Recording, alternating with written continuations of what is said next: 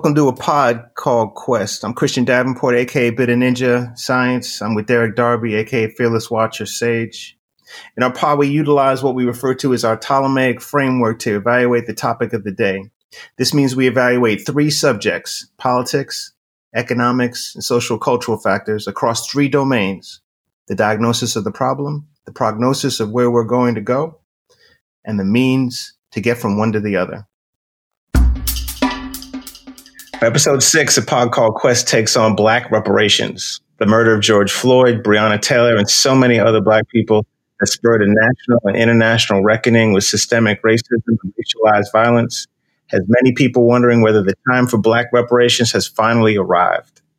In his victory speech, President-elect Biden noted that the African-American community always had his back, and he said it would have their back.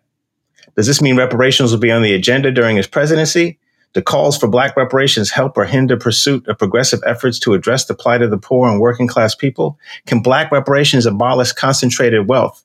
Can it put an end to intergenerational wealth transfers that keep the rich rich? Questions abound. Sage, yo. Tell folks where we've been a little bit and kind of like what we got on the agenda today. Word. That's what's up. What's up, Science? You good? What's up, man? It's good. I got the sun beaming in my face, which is always a good sign, especially in winter. I hear you, man. It seemed like it's been ages, man, since we last picked up the mic. I know it probably hasn't been all that long, but it do feel like it's been a minute.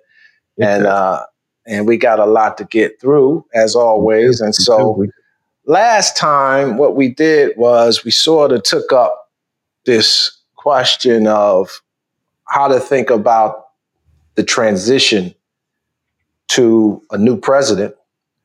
And we looked at President-elect Biden's use of agency review teams. And these basically are teams of people that are put in charge of giving advice to the president-elect, vice president-elect about the agencies that basically are responsible for doing the work of government, giving them an assessment of current state of play with those agencies, and perhaps offering recommendations about how they should be staffed and dealt with so that the transition to power can hit the ground running on day one. And one of the things that we identified was who was at the table, basically, with respect to these agency review teams. And we noted that the work of democracy doesn't really end on election day after we leave the ballot box, put our ballot in there and vote.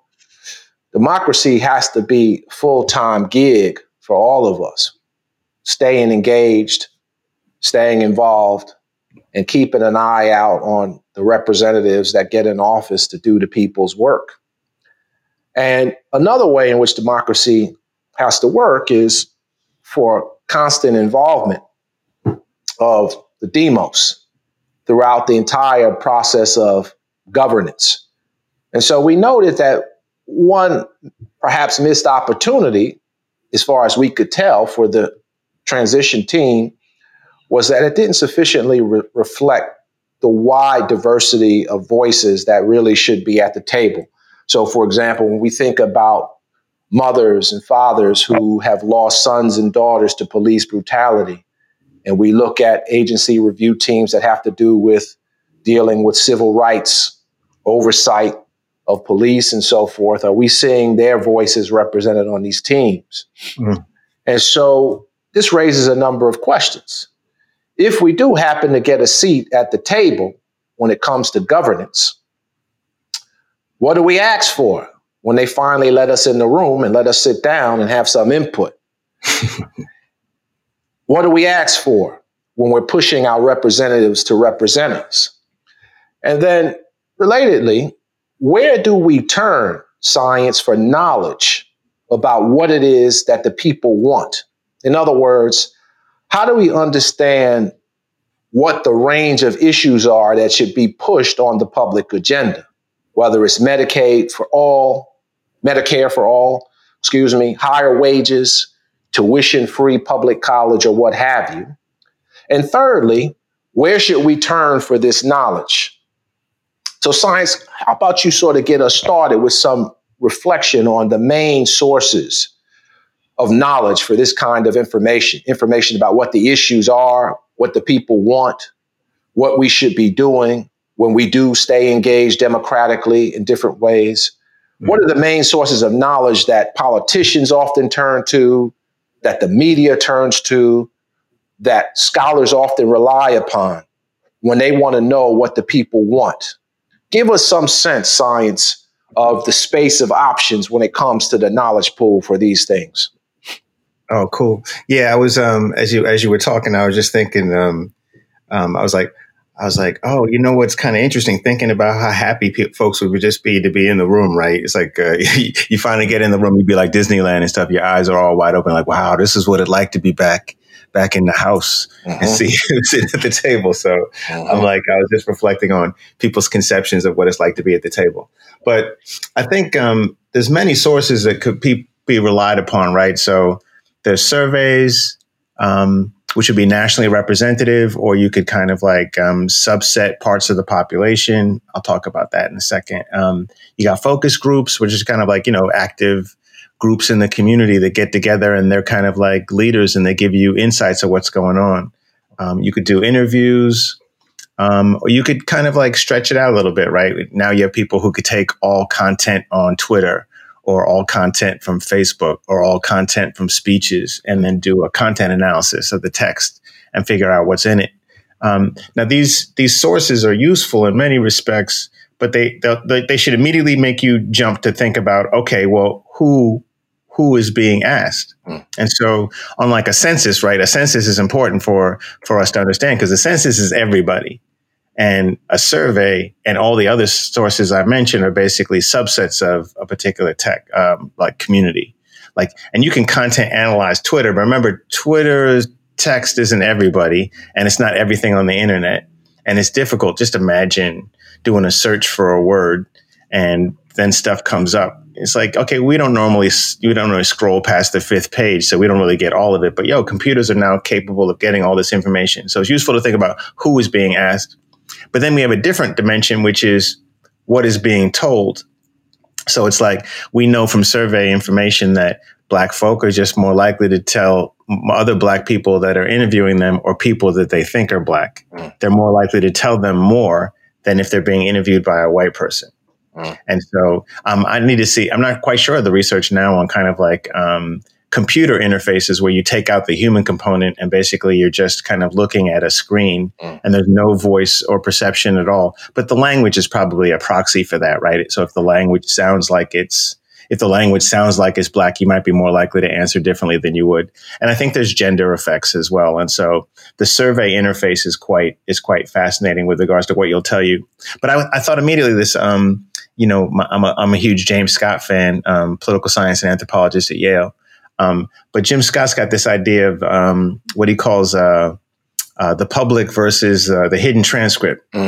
And the public transcript is like the stuff you'll talk about it in open and you don't mind who hears you because you basically are kind of like communicating in a way that you view to be safe. And that might involve certain topics or certain ways of talking about it. But this is always juxtaposed against the hidden narrative or the hidden transcript. And that's the stuff that you wouldn't tell people who are in power because you're afraid of what they might do to you. It's what you might say to your boys or your girls in in the neighborhood or in your house or in a space that you believe to be safe. And so that becomes important because if someone's asking you a survey question, you might view that as a public space, and then you're not going to tell them everything. Or you might be interviewed and you might not trust the interviewer. So there's a bunch of ways that you might get to some people, but you're not going to get to all the information that they have because they don't trust. Another limitation, and then you got something? Yeah, let me. That's really fascinating. Let's hit that. Don't lose your train of thought. But let's stick with this point about trust. This first point. Yeah. So this reminds me of something. I was rapping with my youngest daughter about this recently. So she's pursuing a master's degree in public health, and her background is in public health, international relations, and Spanish. So she just had this wonderful opportunity to basically use her Spanish skills to do some contact tracing with respect to COVID in underserved Spanish-speaking communities in the Kansas City, Kansas area. And one of the conversations we had that speaks directly to this distinction you just made between the public and the hidden transcript is the challenge that she said is encountered by people that want to talk to Spanish-speaking communities, who then have to report their whereabouts. They got to talk about who's in their household. These are the things that the contact tracer has to establish to try to figure out who they've been in touch with. And she said that there's real sort of concern in these communities. People don't really want to be forthcoming because they worry, as you said, that what they're sharing could be something that might be used against them. It could hurt a friend or a family member. And so I could see within this process, there's certainly like a public versus hidden transcript distinction. And one of the things that I think helps, my daughter suggested, with having a Spanish speaker engage with them is that might be one way to relax people so that they maybe feel a little bit more a willingness to open up to somebody who speaks their language, who understands something about their community culture and practices. So can you say something about this dimension, or is there reason to think that some of these kinds of factors might help get at maybe that hidden transcript, put people more at ease? Is there something like that at work too when we think about surveys? I think this is directly in line with the kind of race of the interviewer effect I mentioned before. I mean, so the whole differential that you'll make where you'll jump from the kind of the public to the hidden transcript is your degree of comfort. It's like, if you believe that you're comfortable and safe in an environment, this makes complete sense, right? You'll feel more comfortable communicating different types of information. So the difficulty about extracting information is you need to approximate that space. You need to make people feel comfortable and safe. So electronically, you want to make sure that stuff is encrypted, or in person, you want to make the person sound like they're basically talking to their best friend. And so you want to approximate this environment. And so this is directly the point. But then you're missing out on a lot of information, right? If you're not doing stuff in the language that the people feel most comfortable in. So a lot of US surveys are done in English, right?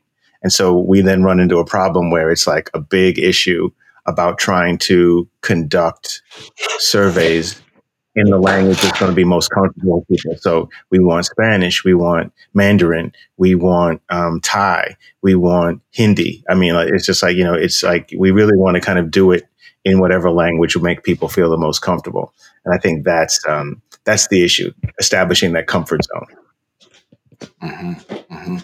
So I wonder if there's a sort of, this is just on the same point, if there's sort of an additional point to be made. So certainly in the political science literature, people have written a lot about descriptive representation. And the suggestion is that people prefer to be represented by people who look like them, who speak their language, who share their religious beliefs, etc. Now, we also know, however, that people have basically been screwed over by people that look like them, that speak their language, that share their gender, etc. And one of the things that sometimes gets missed, perhaps by people who advocate for descriptive representation, is that you have to, at some point, go beyond these identity attachments and look at the substance of what people actually deliver for you.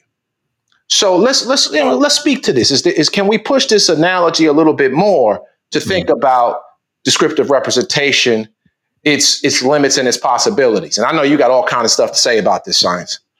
This deep, actually, I had not made that connection until you just said that. Okay. So the whole race of interviewer effect thing is a direct manifestation of the same descriptive representation point, right? You want to talk to someone who gets you. You want to talk to yourself, basically. And so in line with descriptive representation, you want to be represented by yourself. It just occurred to me that basically is the same kind of process. And so whether or not the survey environment or political leadership is trying to kind of like approximate you, they're basically trying to kind of like mirror your identity to try to get you to feel more comfortable or relaxed or in a sense disengaged, right? And so it's like, so Manker Olson talks about this whole thing about the collective action problem. And his whole point is basically, it's like, okay, if you have a concern, let's say with housing or something like that, and there's a housing organization that's supposedly going to take care of your interest, then you feel alleviated from having to do anything because you're just like, okay, they got me. Now, the critiques of descriptive representation are the same thing, right? It's just like, well, wealthy folks are more than capable of finding some descriptive representation of a particular population. And then they get that person to advocate on your behalf. You see yourself in them, so you vote for them, but this is their person, right? And so, but then this disengages people because they're just like, okay, I don't need to do anything else because, they got me. They understand where I'm coming from. And so it's dangerous in the sense that the minute we become these embodiments of descriptive characteristics, then someone can find someone who looks like you or looks like the audience you're trying to control, and they basically own him and put him before you. And then other folks are kind of like, wait, I'm more than this particular identity. We need to go deeper. And so descriptive representation is so dangerous in a sense because it's just like, okay, as long as someone could look in the mirror, then we're good to go. And this always bothers me because it gets away from, I thought King was like, we're supposed to get to the content of somebody's character. Forget, not necessarily forget the identity, but it's just like, look a little deeper. Or take Malcolm, right? It'd be like, okay, when Malcolm came back from Mecca, he was just like, hey, look, basically he was saying we need to go beyond the descriptive characteristics because I had white Muslims that I was like, I was going to prayer with. And so it's really interesting how the two of them kind of come back in different ways, but it's still a critique against, I think, descriptive representation. No, that's powerful. And just as a parenthetical note, I mean, I think one sort of common theme that we find, whether you're thinking about the late Martin Luther King later in his life, when he started to talk about the war in Vietnam and global injustice, or you think about Malcolm after the Hajj to Mecca, and he came back talking about worldwide white supremacy and as it related to capital, you find that one sort of theme is like this Black internationalism is what often leads some of these thinkers to sort of break out of the descriptive representation mold that we want to put them in and have a wider lens with which to view the world. And I think that's something we see in Malcolm. I think that's something we see in King. I think it's something we see in Angela Davis, although she's more consistently with that frame throughout her career. So that's a nice point. Now, just taking us back to the issue now. So, okay, so we've got a number of options: surveys, focus groups, interviews, scraping social media and text for content analysis. This you're telling us, science constitutes the range of options from which politicians, the public, the media draws information about what the people want. Now, we've touched on this a little bit just with a couple of examples we looked at, but can you say a little bit more about what you think are some of the reasons we have to worry that that current menu of options for gathering knowledge about what the demos wants, what the issues are that should be pursued, is somehow inadequate in helping us to more fully come to terms with what the people want? Just give us a bit more to sort of chew on. Let us feel like maybe there's something here that we're not quite getting from the current menu of options. Got you. Yeah, I mean, I think so. All the sources have interesting strengths and limitations, right? And so a census gets you to everyone, but it's expensive. That's why only states basically engage in censi, which is like highly problematic in a different way, right? And surveys get to many people, but two things, right? So most surveys have a very difficult time getting to poor folk. And that's because either they don't have a means for you to get to them, or they're not going to waste their time on some damn survey that's not related to them trying to basically handle paying the rent and getting some food. But then we also have the issue of what is asked and how it's framed. And so which questions are asked and how those questions are framed are very problematic. And there's a lot of work that goes into, question framing, right? Which is really kind of frustrating in many respects, because if someone's not using your language, if someone's not saying something in a way that you either give a damn about it or you understand really what they're getting at, this is problematic. And most survey firms, they're not doing open-ended questions. It's just basically a formula. It's like, here's the question we want to ask you, and here's a range of answers you can give us. And rarely do they go to other, and rarely do they just leave it open and let you answer the way you want to, because someone on the back end has got to sort through that and figure out what to do. Put some meat on that bone. Put some meat on that bone for us, Science. Give us an example of a typical question we might see on the survey, and what you think is a better question that we could see on a survey. Yeah. I mean, so like in the work we did, so most people ask, do you view yourself as being on the left or the right? And then they'll give you a placement or they'll ask you, how do you feel the current president is doing? And like a feeling thermometer question. And so left, right is kind of informative, but there's so much built into left. There's so much built into right. Right. And so we stepped away from that, and we were kind of like, your left or rightness, your orientation in terms of that identity really doesn't tell you about what you think is wrong in the world and what you're willing to do about it, or how bad you think it is. And so we, in our surveys, like recently we asked, because we have a post-election survey that's currently underway, right? We asked basically, how satisfied are you with the current political, economic, and cultural systems? And these are separate questions, right? So we asked somebody that, and then we're just like, do you believe that things are okay? Do they need minor changes, or do they need major changes? And we ask, or we allow for someone to basically write in what they think is the problem. And this provides a lot more information. Good. Well, this is something that we should talk more about as we sort of move forward. I think I had a little technical glitch right there. This is what happens, Science, when you're working with technology, man. It's not always reliable. I think my internet connection might have wavered for just a second, but you can still hear me, right? I can indeed. Okay, good deal. So now let's say we get at the table. They let the people in the room either to sort of give some advice about who should sit on the agency review teams, or after, let's say, the president-elect takes office, they start to consult more widely with people from different walks of life.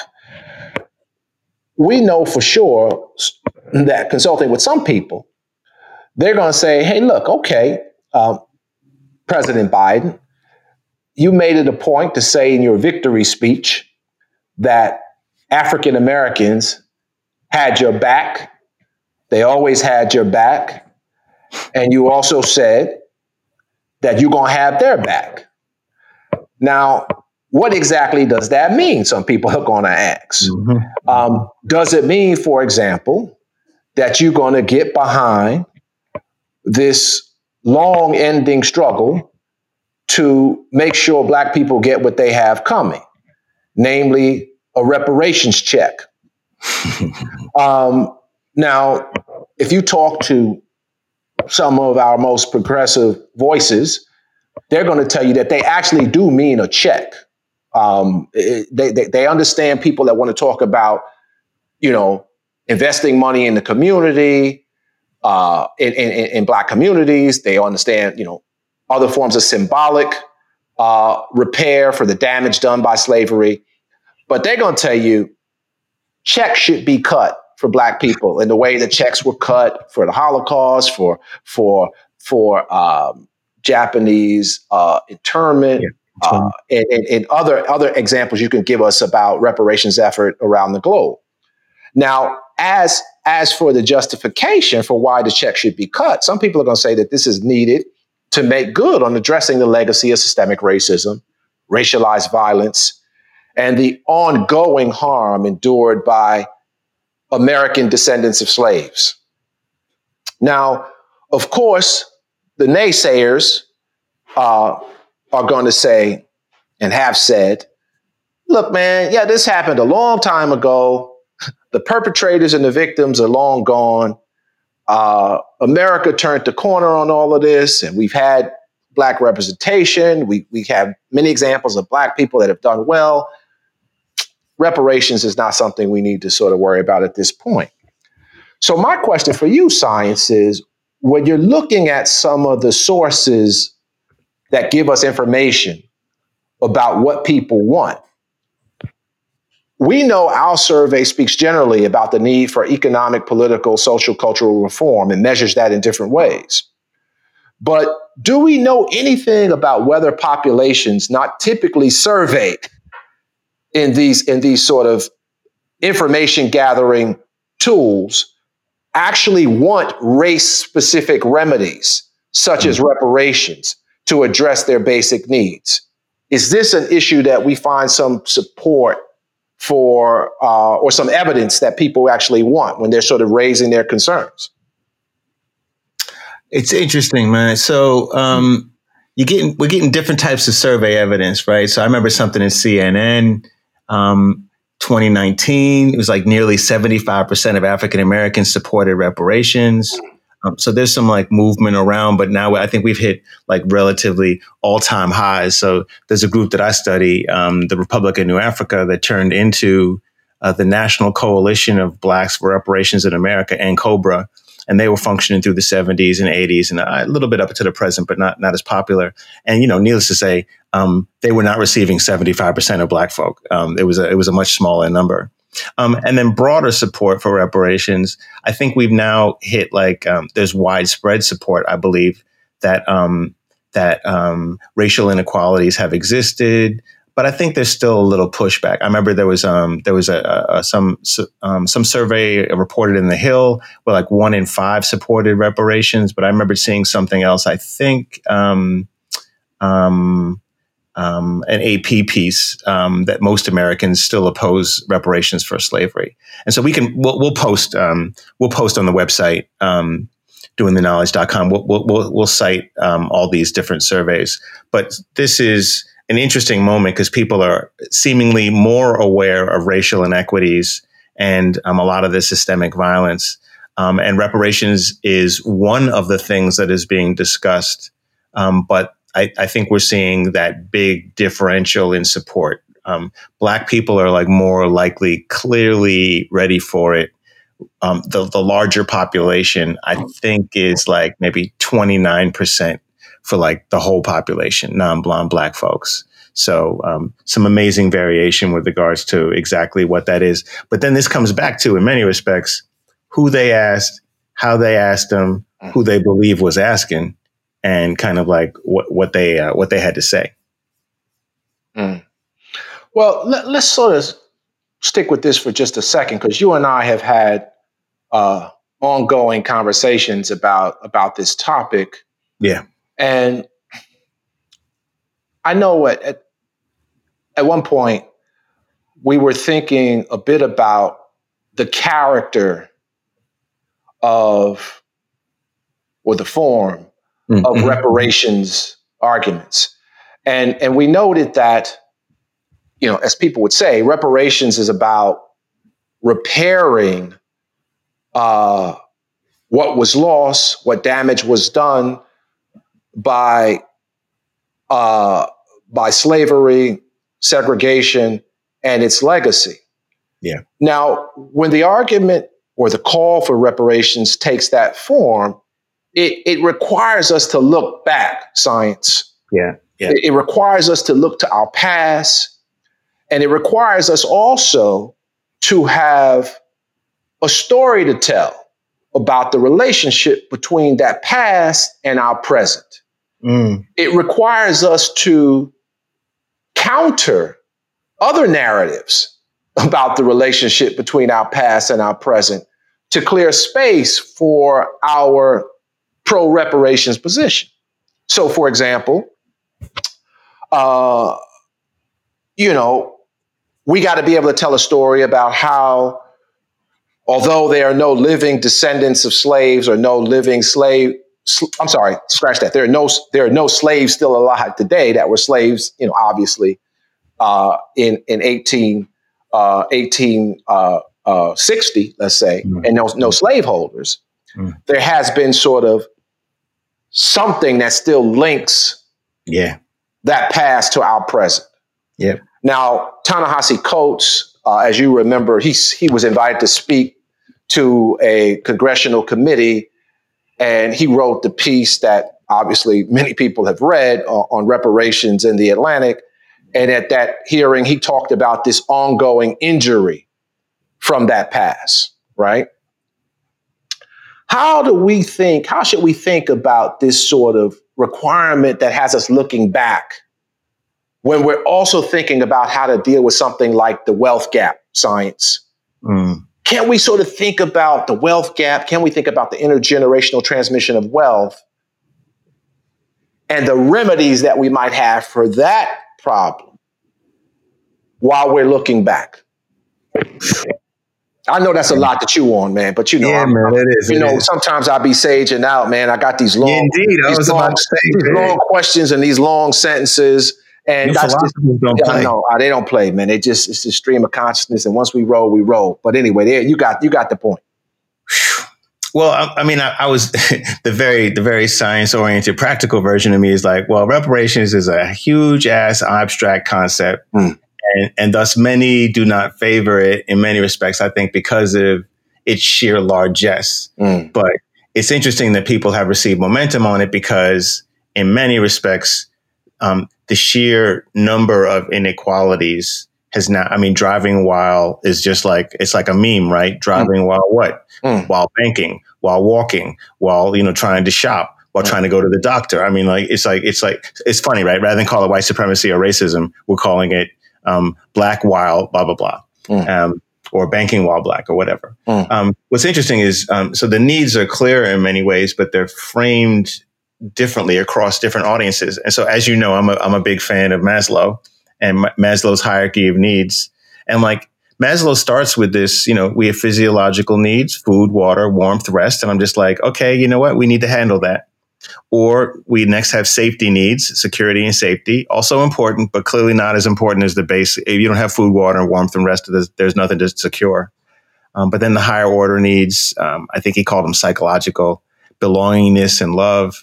And then esteem needs, prestige, and then self-actualization, one's feeling that, you're reaching your full potential.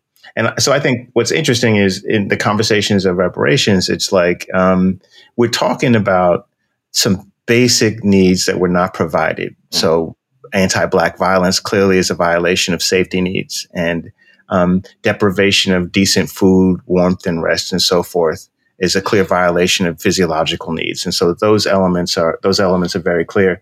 But exactly how do you repair that harm? How do you fix that? And that becomes interesting because then we're really trying to look at, and some of the legal conversations push you there as well, right? This is like, because there's this running counterfactual. It's just like, okay, so what would these people, what would the victims of this particular abuse be like had this abuse not had happened? And can we get folks back to that point? And so that becomes the interesting element, because then we're trying to figure out exactly how to get someone to a state of non-abuseness. And what becomes problematic, because it seems like the time span on that reconstitution or the time span on that repair seems like almost instantaneous. It's just like immediately upon getting the check, you should shut the F up because now we need to move on. And it's like, I don't really think that things work like that, right? Because it took, in our context, it took several hundred years to subject the particular population to those particular abuses. So there's no way in heck you're going to get some check that's going to basically make up for that thing that'll be instantaneously changed, because in part it's one-sided, right? We've talked about this before. It's like, we live in a community. We live in a we live in a society of interaction. So how can you fix one side or address one side without addressing the other? Mm. Well, science. I imagine that some people gonna respond to that by saying, "I still want my shit." I mean, I'm sorry, I don't know. I still want my money, right? Right? Like you could say all that. I mean, yeah, we not gonna solve all the world's problems with me getting my check, but I still want it. And they might even go so far as to say it's owed to me, right? Mm, And why is it that when it's time for Black people to get theirs, that people got to come up with excuses about why they can't have it? yeah. So there is that issue, but there's another distinction. One distinction to be made is arguments that have us look back rather than, let's say, look forward, and we won't really touch that right this minute. But the other thing I think I want us to touch on is this relationship between the idea of cutting the checks and closing America's wealth gap. Yeah. Right. That's another piece of this, right, science. So one of our most brilliant writers and thinkers today is Nicole Hannah-Jones. I mean, you know how much I love her work. Yeah. Just a huge fan, and obviously I think she needs to be more widely read and appreciated than she is. But certainly in my book, she's a giant right now. She's in the tradition of the great Ida B. Wells, as far as I'm concerned, particularly with the work that she's done on the failure of the American public education system to deliver the same quality of education to all of our children, including those in public schools. Now, one of the things that she's done, and I think probably a task for another episode, is to look more closely at a piece that she published this past summer on reparations, which highlighted the wealth gap. Yeah. So one of the things I know that Hannah-Jones believes is that, look, she understands that some people are going to respond with skepticism to reparations, right? And one counter to that for her is to say, well, look, reparations is going to benefit all of society because it's going to contribute to closing the wealth gap. And that's good for America. Now, the thought, though, is that it's going to contribute to closing the wealth gap because it's going to put more money in Black people's pockets, so that they could accumulate wealth. They could buy a home. They could maybe invest in a business or grow a business that they already have. And they can invest in more opportunity, educational opportunity for their kids, right? So there's this thought that the way to close the wealth gap is to sort of lift up the bottom. Yeah. And the reparations is going to help with lifting up the bottom. Now, what do you think about that, science? Is that going to be what we need to put a dent in the wealth gap? Yeah, we have talked about this. I mean, my thing is like it's complex, right? But my thing is, okay, so we cut folks a check. I think of the lottery, right? We from New York, so you got to be in it to win it. And I remember all the stories about Black folk getting a check, and then within 3 years they've lost the money, and or they're basically back to where they were before. And so there's something that I worry about. It's like it seems like it would be more like a stimulus check than it would be the reconstitution of equality in terms of economic terms. Because, okay, so folks get the check, and then what happens? Then what do they do? Then individually, because we didn't suffer individually. We suffered individually and collectively. And so the reparations individualized checks aren't going to get there. But the thing that is most bothersome perhaps is giving Black folks some wealth is not going to counteract or otherwise deal with the fact of the huge inequalities that exist now with a community that is going to continue to generate wealth and income off of what they already have. It's like the reparations thing treats one side of the problem without necessarily hindering, capping, limiting the growth of the other side. We own relative to another group. We spend relative to another group. We can acquire relative to another group. And so just giving one side some cash doesn't actually equate back, I think. Yeah, well, this is tough for a lot of reasons. I mean, and again, thinking about what happens, particularly when certain neglected populations, uh, including everyday black and brown folks, do get an opportunity to say what they want, to articulate their issues. Some people are going to some black folks are going to put things on the table that they think will help black people in particular, in black communities. And so one way to think about reparations is just a part of a set of things that people think society should do for black people, right? And so, for example, on this point, for example, Hannah Jones recognizes, as many insightful people do, that some people are going to say, well, look, the poor whites in Appalachia are suffering too, right? They don't have jobs. They're dealing with forms of addiction, opioids, and so forth. And how is Black reparations going to sort of help their struggles with poverty, with income and wealth inequality? Yeah. Now, here's the kicker. Pro-reparations folks are going to say, look, we have to address a singular harm to black people, which has to do with this legacy of slavery and the system of racial apartheid that followed it for so many years in the United States.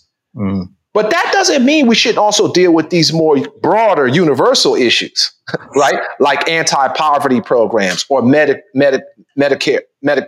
for all.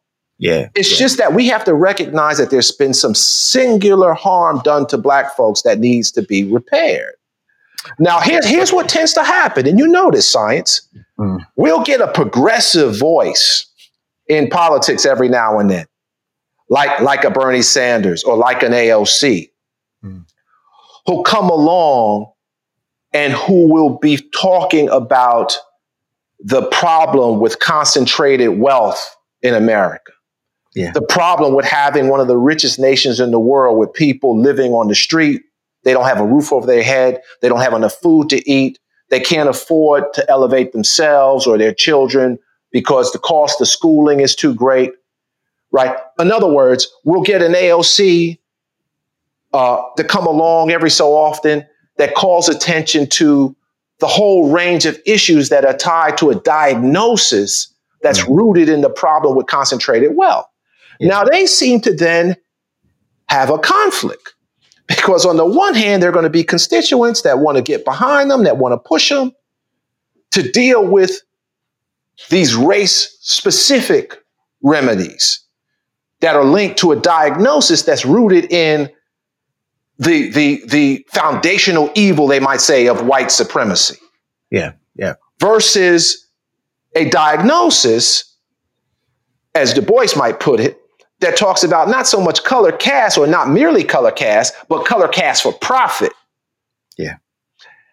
And see the quest for profit and uncontrolled and unconstrained wealth for the few as the primary diagnosis that needs a remedy. Speak to this, Science. What do they do with this? We gonna be in so much trouble. So it's like, what's interesting though about the pivot, right? Is just like it gets back to the question of what is the singular harm? Is the singular harm racism and white supremacy, or is the singular harm capitalism?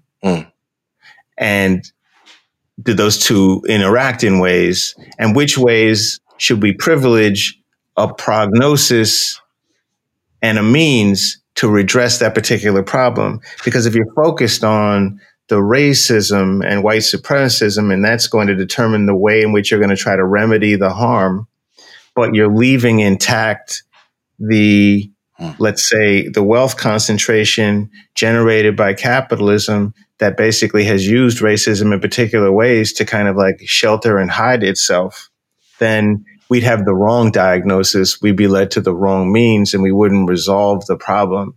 I mean, but the minute we start talking about Black reparations, we've already limited it and taken a particular framing, as opposed to saying we need to repair America from the damage done by capitalism. And that might involve reparations going to white folks in Appalachia. It might involve going to white folks that suffered from deindustrialization in Flint. And that's going to be like a huge conversation because everyone, they hear the word reparations and like Black is implied in front of it. Yeah, man, this is a handful, and it makes me think about, some of it makes me think about my younger self, my recently departed aunt. I called her Aunt Rain. She had a nickname for me when I was growing up, called me Splozak. And so I'm sitting here thinking about Splozak right now. I was actually born in the Boogie Down in one of the poorest districts in the country. I was born in Parkchester General Hospital. It's no longer there, but it's an area in the Bronx. And but I grew up, in the iconic Queensbridge public housing projects. And I tell my kids this, I don't think they fully appreciate it all the time, but they're basically the first generation in my family that will not have lived or spent any real time in public housing. Damn. Yeah, exactly. And so, and the thing is, science, like both of my parents grew up in the same projects, and their parents made the Great Migration that eventually landed them in Queensbridge. And on my mother's side, the family was one of the first Black families in Queensbridge public housing, and not long after it opened. Damn. And man, growing up there, man, we had family struggles with all the things that many families in disadvantaged circumstances struggle with, including drug addiction, death of family members because of AIDS, incarceration, dire poverty, violence, abuse in the home, just something I had to deal with, unfortunately, like so many other people, psychological and physical. And it's funny, man, I think about Splozak and all the times he spent in the River Park, looking out across the East River past Roosevelt Island, across the 59th Street Bridge into Manhattan, looking at the bright lights. And, for me, man, it's like the class stuff was always more salient rather than the race stuff, because like everybody in the projects was poor. I had one of my partners, Gilberto, lived in my building, Spanish cat, had a couple of white neighbors, not very many, but nobody had ducats. Everybody is struggling with like just being in public housing and all that meant. And I think it had a lot to do with why I think from the beginning, I was thinking about like whiteness, white supremacy, but more so thinking about it as playing a functional role in America and globally. And I didn't have the words to sort of express this then, but Splozak, the young Splozak was philosophical from day one. That's what I tried to lay out on the TED Talk, doing the knowledge science. And the two main functions as I saw it was white supremacy basically was a way to tell a story about white superiority that served to divide poor and working people, to keep them from coming together to put democratic government to work for achieving a more just, humane, and healthy world for everybody. Damn. And the second function it served is to prevent us from coming together to abolish concentrated wealth and the system of tax breaks for the rich that enabled them to avoid paying their fair share of taxes and allowed them to pass off their money to their kin and to future generations. And so for me, like the orientation was never just like, white white supremacy, racism is the root of all of our problems. It was like, no, that's being used, one, to disempower us, and two, to basically keep us financially insecure. So, science, what are people going to say, for example, if you and I get together, as we plan to do, and think about how progressive reform is really going to require radically restructuring the U.S. tax code? What kind of names are they going to call us? Are they going to tell us it's impractical? Are they going to say it cuts at the core of what it is to be an American? That is, cuts against that, which is about working your way up the ladder or out of the projects, in my case, by hard work, grit, determination, creating some wealth for yourself and your family and passing it on to your kids so that they can live well or even better than we did. What they gonna say when we say, hey, yeah, people have been talking about cutting checks, circulating them, but what if we do something more? What if we say, hey, we need to really rethink this tax code and how it allows us to transfer wealth? What they gonna say, science? I mean, clearly we will then be some version of socialist. Clearly will be called impractical or naive. But I think what we need to do is we need to find some way of navigating past these labeling shortcuts. Socialism, impractical, Democrat, Republican. It's like they're now comfortable, but they're not necessarily informative. I mean, we talk about politics all the time, but the alternatives are not known because some of these shortcuts are like conversation stoppers, basically. They just suspend interaction. I think what we're talking about here, though, is I think we're trying to create and communicate a new way to talk about problems that exist around us, a new way to talk about where we go, and a new way to talk about how we get there in a way that both informs as well as invites use. I mean, the basics of the Ptolemy bit, right? It's like we're discussing politics, economics, and culture, but essentially each one of those is on a dimension, right? Where it's like, it's restrictive, narrow, and authoritarian on one end and open, wide, and democratic on the other, but politically, economically, and culturally. And that, I think, is a different way of thinking, right? So then we talk about, you're a narrow politics person, or you're an expansive culturalist. I mean, we need to change the way that we talk about people, and then even get away from forget talking about isms, right? We'd be like, oh, you're an economics, politics, culture person, or you're a culture politics person.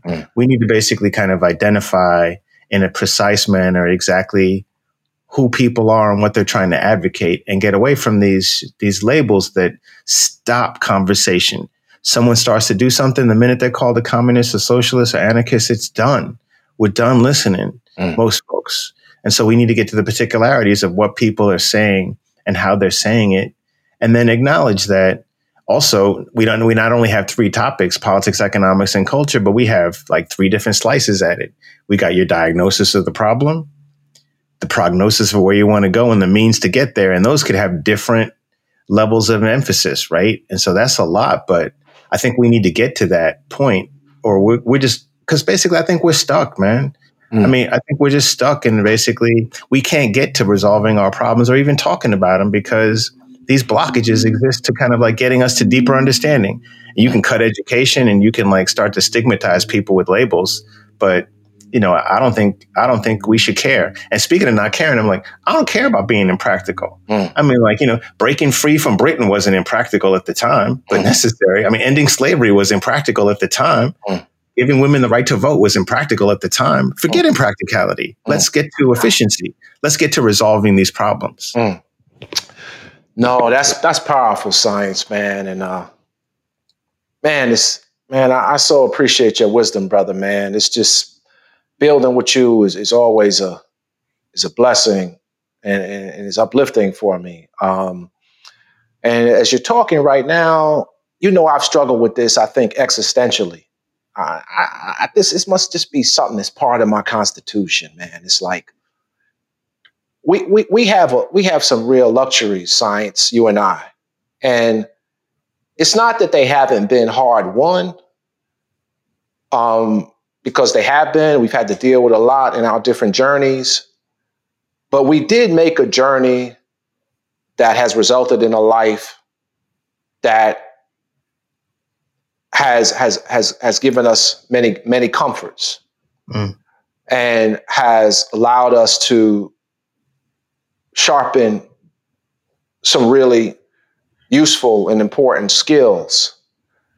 So one existential thing, I deal with, is to what end, science?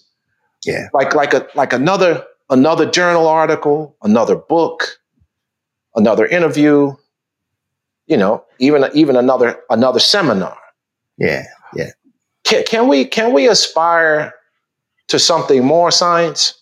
Can we aspire to bring our knowledge, our tools, and our craft to people in the world that are identifying issues like poverty, like inequality, like systemic racism, and trying to organize communities who are disproportionately impacted by those issues so that they could bring about some lasting change?